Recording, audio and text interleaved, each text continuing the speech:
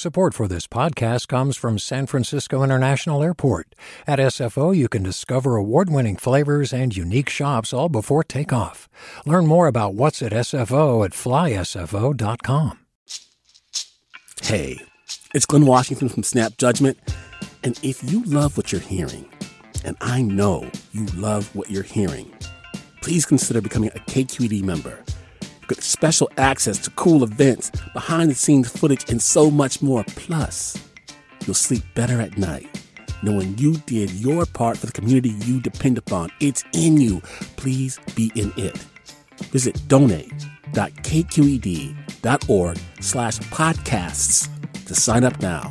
That's podcast with an S. Thanks. From KQED.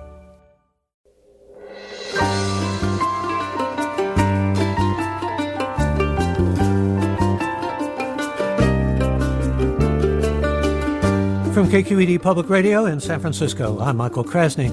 California voters will encounter a ballot measure this fall that may sound familiar. Proposition 21 aims to give cities more leeway to expand rent control. The measure comes 2 years after a similar initiative failed by nearly 20-point margin and a year after the state legislature enacted a rent cap.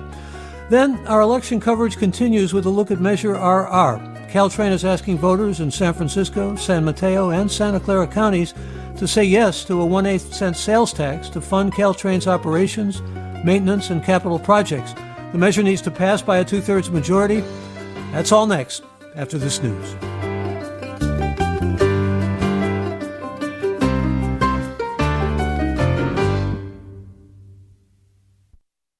Welcome to Forum. I'm Michael Krasny. Advocates of expanding rent control in California are back this year with Proposition 21, 2 years after voters turned down a similar ballot measure. Proposition 21 would allow cities to put limits on how much landlords can annually increase housing rents, and the measure would also allow cities to bring single-family homes under rent control. In 2019, the California legislature established a statewide rent cap of 5% plus inflation on buildings that are at least 15 years old. We're going to look at both sides of the debate on Prop 21 and what it would do compared with existing laws. Joining us, Erin Baldassari, affordable housing reporter for KQED News, and welcome, Erin. Hi, thanks for having me. Glad to have you, and also glad to have the two sides here. Deborah Carlton joining us, Executive Vice President with the State Public Affairs California Apartment Association, representing the No on 21 campaign. Welcome, Deborah Carlton. Thank you for having me. Good to have you, and also good to have Renee Christian Moya, who joins us from the Yes on 21 campaign. Welcome.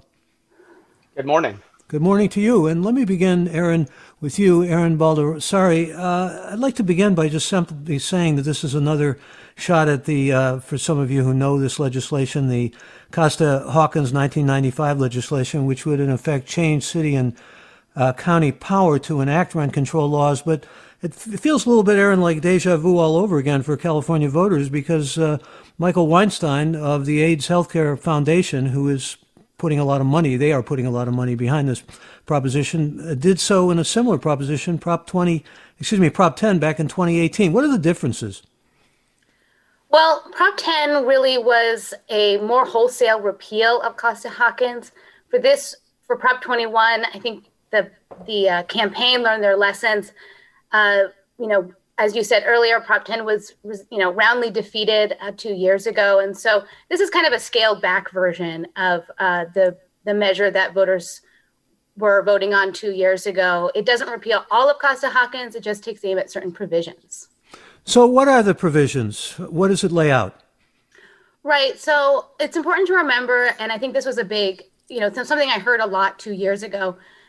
Prop 21, like Prop 10, doesn't impose rent control throughout the state. That was a big misconception that I heard 2 years ago. So it doesn't do anything on day one. What it does do is it allows cities that want to have some form of rent control to allow buildings that are older than 15 years to be under rent control. And it also allows single family homes or condos owned by people who have more than 2 units. You have to be a natural person with more than 2 units. And it would bring back vacancy control, which is probably one of the more controversial issues in this measure. And that means that when a tenant leaves an apartment or house, the landlord wouldn't be able to charge whatever rent they want. So this requires local governments that adopt rent control to increase rental rates by 15% during the first 3 years. We also have presently state law, which was initially forged by David Chu as Assembly Bill 1482, that allows maximum annual increases only up to 5%, plus regional inflation and protections against really going after long-term tenants. This is statewide, so what we're talking about is mainly changes locally, right? Right. So what's important to remember is that when Costa-Hawkins, that 1995 law that we keep referring to, when that legislation was enacted, it made it illegal to have rent control on buildings built after 1995. And it also froze local ordinances in place. So, for example, many cities across this, or actually just a few cities across the state, I should say, had passed rent control ordinances prior to 1995, cities like LA, San Francisco, Oakland, Berkeley. And those ordinances went in place in the late 70s and early 80s. And they prohibited rent control on new construction. And so when Costa-Hawkins was enacted, it said that cities that basically froze those buildings in place. So cities couldn't put rent control on buildings after they had enacted those rules. So for example, in LA, which imposed rent control in 1978 or 79, any buildings built after that were not under rent control. And Costa-Hawkins kind of froze that in place. So it's been a long time now since those ordinances were enacted in many cities that have rent control. And so Prop 21 would say, you could bring those buildings under rent control. And what does this do with single family homes exactly? So it says that that any natural person who owns more than 2 single family homes or condos, cities would be able to impose rent control on those homes. You talked about the state bill that was passed last year, and that did impose rent control on some single family homes that are owned by real estate trusts and corporations, but not by natural people. So, you could have a homeowner, for example, who maybe owns 3 homes or 4 homes, and that would not be under those statewide protections. But if a city decided to adopt a form of rent control, they could choose to put some of those homes under rent control. And could you just flesh out a little bit about this controversy you alluded to with respect to vacancy control, what 21 would do on that score? Yeah, so it would allow cities to bring back vacancy control. Prior to Costa-Hawkins, there were only 5 cities in the state that had some form of vacancy control: Santa Monica, Berkeley, Cotati, East Palo Alto, and West Hollywood. And they basically said, those cities said that if a tenant leaves, you can't just charge whatever the market rate is for the next tenant.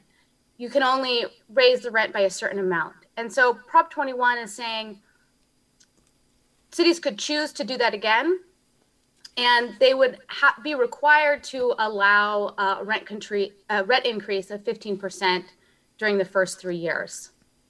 Again, if you've just joined us, Erin Baldassari is with us, affordable housing reporter with KQED News. And we also have the pro and con sides of Prop 21. Let me begin with the pro side with Renee Christian Moya, who is with the Yes on 21 campaign. And we got about 70% more rent paid here in California than the rest of the nation. Christian, is 21 going to change that, or to what degree do you believe it will? Well, absolutely. And again, thank you for having me this morning. We have to recognize that the housing affordability crisis in California has got to the point that it has precisely because we have allowed rents to increase far higher than we have things like wages. In fact, far higher than inflation. There was a study some months ago that the Financial Times looked at that showed that something like over half of the inflation rate in the United States as a whole was the result of increases in rents. In other words, rental costs are the driving factor in inflation in the United States these days. And so what we are trying to propose is to say, look, there are certain hot real estate markets in the state of California that not only need, but have asked for, they want to be able to expand their local rent control ordinances because they tend to be stronger than the statewide minimum that was set up by the state legislature last year. And so Prop 21 is an answer to that. It basically says to those local governments, you can have these protections, you can have these tools to enact the policies that you need. But for those cities and counties that don't need those protections, that don't want those kind of policies, they wouldn't have to enact them. Again, Prop 21 provides us that flexibility to be able to make those determinations at the local level. And as an example of that, here in LA in May of this year, the Los Angeles City Council adopted a unanimous resolution that called on the state legislature to loosen up restrictions on rent control. In other words, the Costa-Hawkins Act. That went into effect, or that resolution was passed in May of this year. That shows a very clear determination by some of our cities to do more. And the trouble is right now that the status quo doesn't allow them to do so. This is why, again, the San Francisco Board of Supervisors unanimously adopted an endorsement of Proposition 21. There are cities where they want to go further. The state should allow them to do that. Prop 21 will allow them to do that. Yeah, and we should say Bernie Sanders is behind it, and so is the California Democratic Party. And by the way, if you'd like to join us, we do want to hear from you. If you have questions about Prop 21, we're going to hear from the other side in just a moment. But if you've decided how you're voting, how'd you come to that decision? And what are your thoughts about rent control and the state's current rent cap? You can give us a call now, and I invite you to do that. Join us at 866-733-6786. Number again for your calls, toll free, is 866-733-6786. You can also get in touch on Twitter and Facebook. We're at KQED Forum, or email any questions you might have or comments to forum@kqed.org. Let me bring Deborah Carlton into this, Executive Vice President of State Public Affairs with California Apartment Association, representing No on 21. And a lot of the No on 21 seems to come down to studies that have done, and there are a great number of them, and many economists who are saying not only rent control doesn't work, and we've got rent control in San Francisco, Berkeley, and other cities where essentially we've seen declines in overall potential housing availability and production of housing. Is that your main argument against 21? Yeah, that is. The studies, and any legitimate economist will tell you that if you want to see your homeless population increase or you want to see a decline in housing production, impose rent control.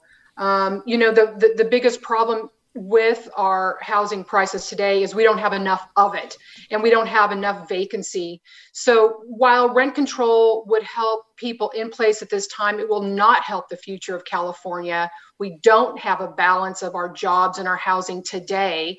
Cities and the NIMBYs have gotten in the way of making that happen, and we don't have enough affordable housing. So it is extremely important that we not have a knee-jerk approach to the answer, which is Prop 21, and that's to put rent control in place. I think it's going to make our housing situation much worse. And you're saying it's less profitable for builders to construct housing when you have rent control, aren't you?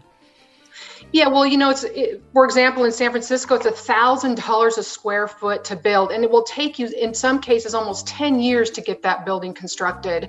They're never going to be able to see a return on their investment in cities that have tight housing markets if you don't allow them to have at least a decent return.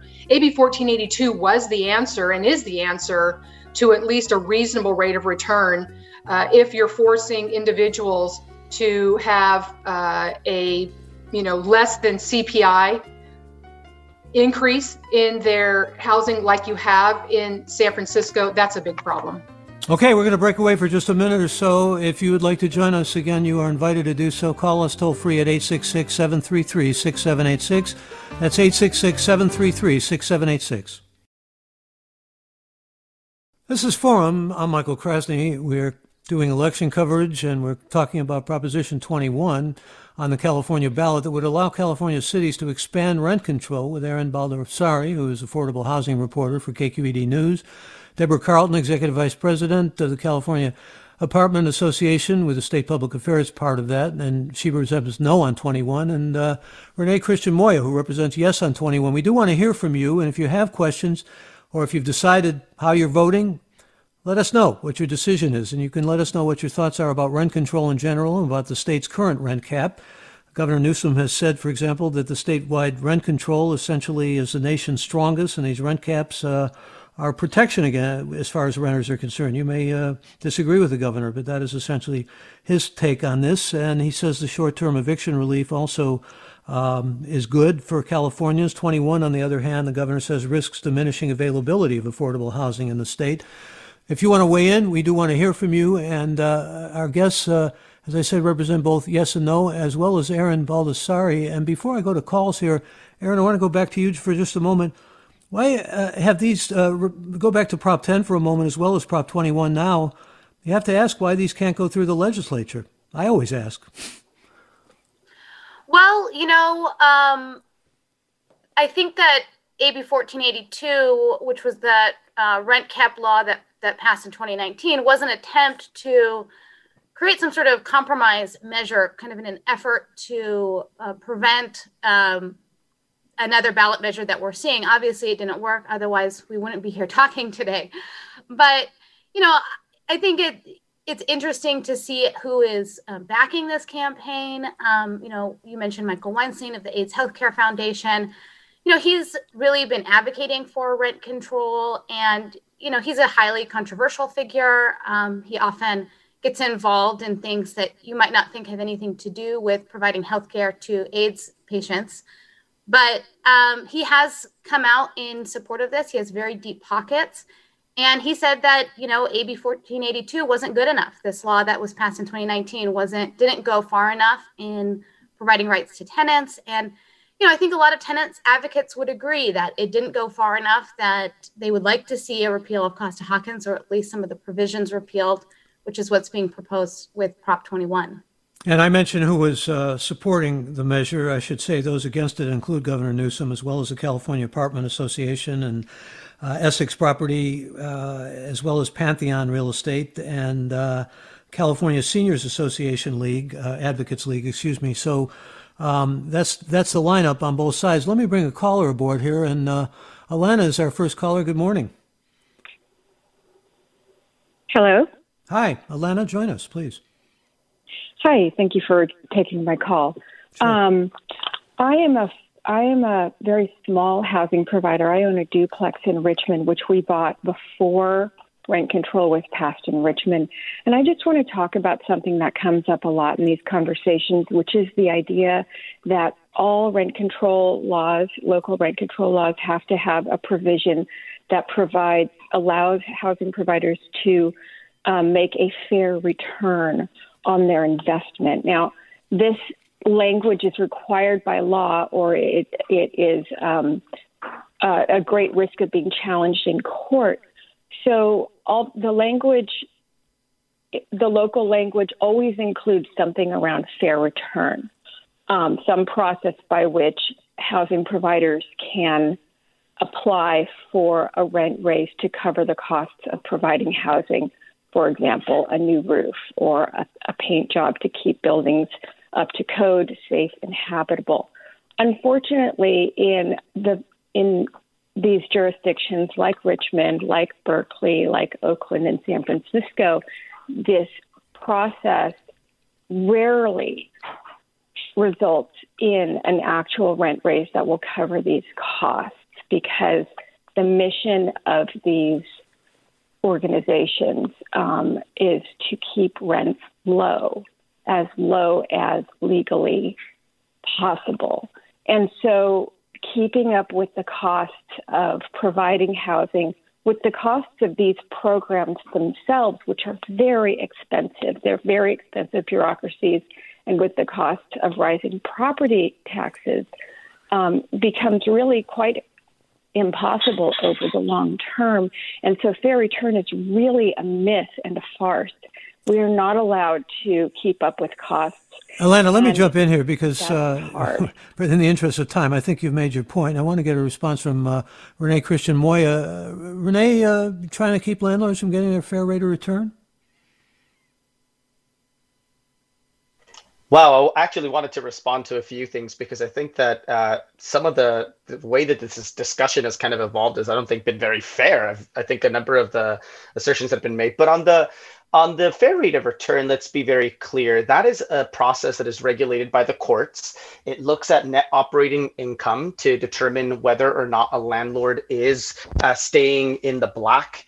In other words, it's not losing any money. I can't speak to Alana's specific experience because, I don't know where she is or what jurisdiction she falls under. I can tell you from the experience here in Los Angeles, where I live, that the housing department of the city of Los Angeles, HCID, they approve something between 80 and 90% of all rent increases that are above the local allowable rent control increase when a landlord applies for it. In other words, if you are hurting because of your local rent control ordinance not allowing you to increase your rent, then the law allows you to be able to recoup those costs. And again, in LA, at the very least, that number, that approval rate, is somewhere between 80 and 90% of the time. And so the vast majority of landlords in places like LA, and I'm pretty sure that this is the same in other parts of the state, otherwise, again, folks would have recourse to the courts,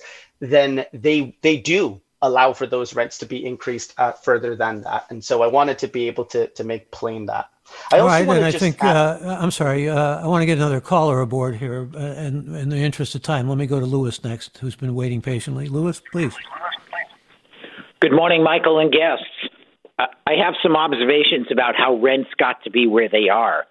And it seems to me that it has everything to do with political decisions in the past and the fact that many people want to live in California.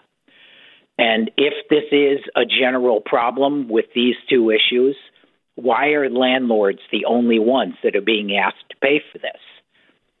Can I go to you on that, Deborah Carlton? And I thank you for that. That's a good observation. We certainly are bringing in people faster than we're able to build. Local governments are not allowing construction at the rate that they should. And then, of course, as we always say with Prop 21, there is no builder that's going to want to build in a rent control city that doesn't allow you to at least earn something close to the consumer price index. It's just not going to happen. It's going to make our situation worse, our homeless situation worse. And Renee Christian Moya, I know you had some concerns about other things that Deborah Carlton had said, and I'd like to give you an opportunity to say what's on your mind. Well, absolutely. There are a couple of things that we have to look at. First off, there's been a lot of talk of AB 1482. AB 1482 allows rent increases of up to 10% a year. In practice, this has looked at increases of above 8% in LA County and in the surrounding areas. This is an allowable rent increase of above 9% in the San Francisco Bay Area because of slightly higher inflation. And that means, by the way, that this is a study that Zillow released right after the passage of AB 1482, that only 7% of renters in the state of California are being effectively protected by AB 1482. This is not a knock on AB 1482. I think it was an important change in the law, but it wasn't the answer to the issue. I think also in terms of the studies, in the last couple of years, we have seen studies by the USC Price School, the UCLA Luskin Institute, the UC Berkeley Haas Institute, and others that actually start from the premise that economists in the 1980s, in particular in 90s, made claims about rent control that had nothing to do with the empirical evidence, which actually shows that rent control has very little impact on the construction of new housing. In fact, the USC Price School, there's a quote that the study starts with, which is to say, economists used to make the claim that minimum wage was bad for the economy, that it would lead to fewer jobs, and otherwise impact the economy in negative terms. And in the same way that we have now found that the minimum wage does not do the same thing, does not cause extra problems in the economy, we are finding more and more that rent control does not do the things that it is often claimed to do. And I think that is important. I also wanted to say something about. Let me just insert another point here, because I think it's been pointed out a number of times, excuse me, on this program, whenever we talk about housing and zoning and restrictions with zoning, and not only political as well as bureaucratic obstacles really are a great deal of the picture too. I just want to get that in there, but please go ahead and say Absolutely. what you need to say. And just on the construction of housing, look, the nonprofit, by the way, we keep talking about Michael Weinstein, who is the president of a nonprofit organization. He is not bankrolling it himself because he is not a billionaire. And I'm afraid to say that we have not spoken at all about the opposition to Prop 21, which is being funded entirely by billionaires and billion-dollar corporations to the tune of nearly $80 million already. The No on 21 side has twice as much money as we do so far, and it is counting. And the reason why I mention this is because that nonprofit that is funding the Proposition 21 campaign gains no benefit from rent control. In fact, AIDS Healthcare Foundation are actually one of the biggest developers of nonprofit housing for very low-income people in the city of LA. Nearly 1,000 units are already built in the last few years, within the last 2 to 3 years. All right, Renee, excuse me, I'm going to have to jump in here again, because in the interest of fair time, I want to go back to Deborah Carlton and get her response to some of what you laid out here, and then get some callers in as well. Deborah, please. So a bunch of points here that I'll try to quickly answer. Renee obviously hasn't finished reading all those studies, because USC, Berkeley, et cetera, have all said that rent stabilization can affect your housing stock. And in fact, they've seen a 15% reduction in housing as a result of strict forms of rent control. It's a blunt tool that doesn't work. Let's also be clear that Michael Weinstein, the president of the AIDS Healthcare Foundation, may have constructed some housing, but one of the biggest slumlords in Los Angeles. In fact, his tenants are 1,000 units, Deb. His tenants are suing him because of the slum housing that he's provided, and it's been a big problem. I'm glad that you mentioned that, Deb, because we actually just got that. Hold on, we're cross-talking here. Could you hold your fire, Renee, please? Let her finish. The LA Times referred to him as a slumlord in Los Angeles, and he's being sued by his tenants. So let's be clear, we're not talking about somebody who's providing quality housing. 95% of the pro side's funding is coming from the AIDS Healthcare Foundation. We have over 200 pages of contributions, even though the largest funders you'll see announced on some of the commercials, 85% of the small landlords are providing the funding for the no side on Prop 21. All right, I want to read some comments that are coming in. We've got a few tweets here. Serena says, has rent control ever worked anywhere in the world during any time in history to increase residential construction? We need new housing in California, so I'd like to know why we're wasting money and resources on such a ridiculous proposition. On the other hand, here's Randy who tweets, I'd like to know why so many falsely claim Prop 21 will reduce new construction when the initiative revokes a law which has resulted in little construction for 25 years. And here's Bill, who's opposed, who says rising rents is the symptom of insufficient new housing. Rent control will do nothing to address the problem. Another comment from Chris, who says this is the only proposition where I'm going against my progressive voting partners. This is a way for the NIMBYs and city councils to avoid the hard work to change zoning and code regulations to allow building additional housing as we pine for our single-family ranchers on a big lot. And a question from a listener who says, Mr. Renee Moya and the AIDS Healthcare Foundation, who is backing Prop 21, say rent control is needed to help keep families in their homes. What efforts is the AIDS Healthcare Foundation investing in to actually build affordable housing units and housing for homeless families? Isn't it true that AHF has tried to stop new apartments from being built? Could I go to you on that, Renee?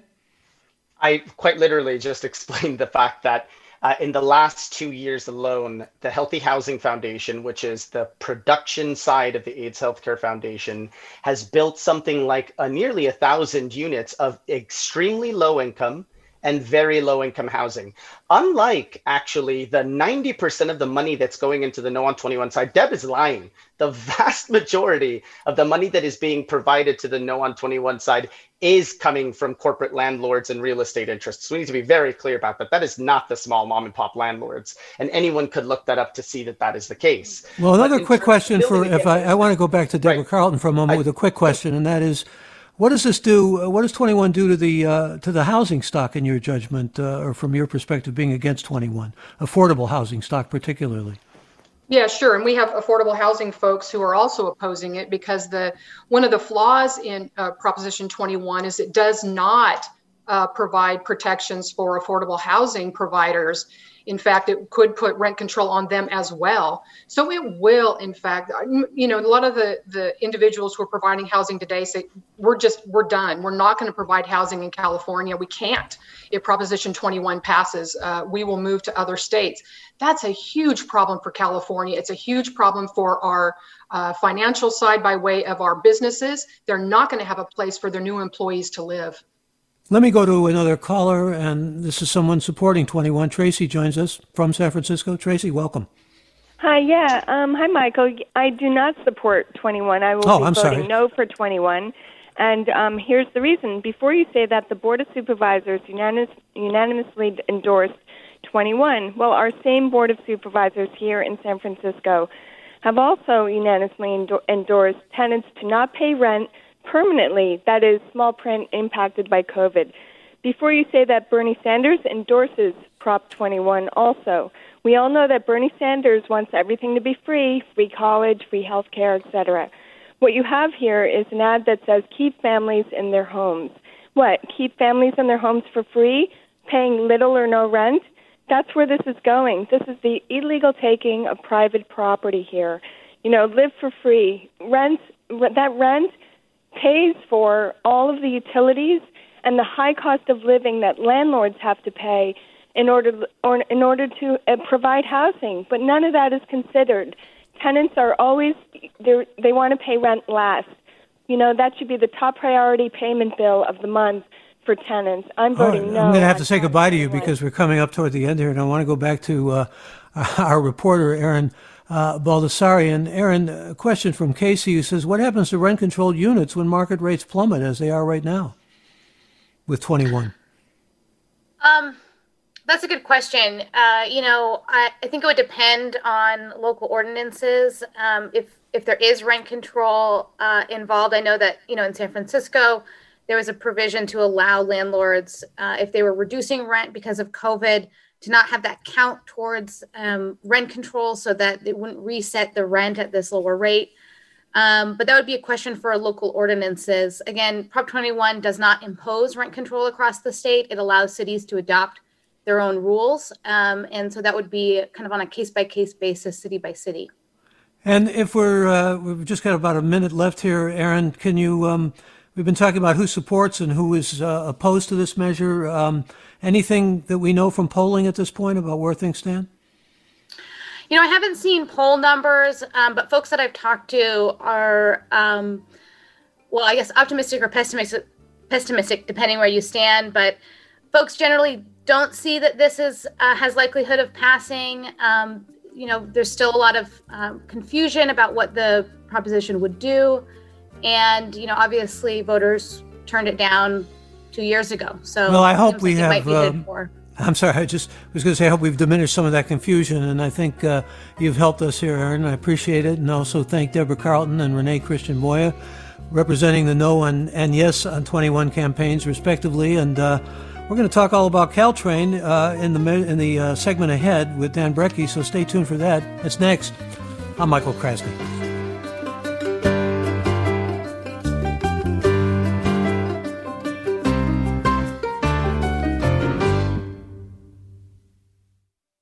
Support for Forum comes from San Francisco Opera. Set 10 years after a school shooting, the critically acclaimed opera Innocence takes us into a complex emotional journey where our understanding of innocence and guilt is constantly upended. Kaya Sariaho's ethereal score collapses the past into the present as a community of survivors grapple with how to move forward. Don't miss the highly anticipated American premiere of Innocence, June 1st through 21st. Learn more at sfopera.com. We've all got those parts of our house where the internet just won't go. Well, if you had wall-to-wall Wi-Fi from Xfinity, you could worry less about dead spots. Because with wall-to-wall Wi-Fi from Xfinity, you get fast speeds, reliable connection in every room, and power for all of your devices, even when everyone's online. That's wall-to-wall Wi-Fi only with Xfinity. Restrictions apply, not available in all areas. Actual speeds vary. All over the country, we need to improve reading in Wisconsin. Schools are changing the way they teach reading. I'm calling for a renewed focus on literacy. We have gotten this wrong in New York and all across the nation. And it's happening because of a podcast. I think your podcast has changed my life. And I'm going to share this podcast with everyone I meet. Sold a Story investigates how teaching kids to read went wrong. New episodes of Sold a Story are available now.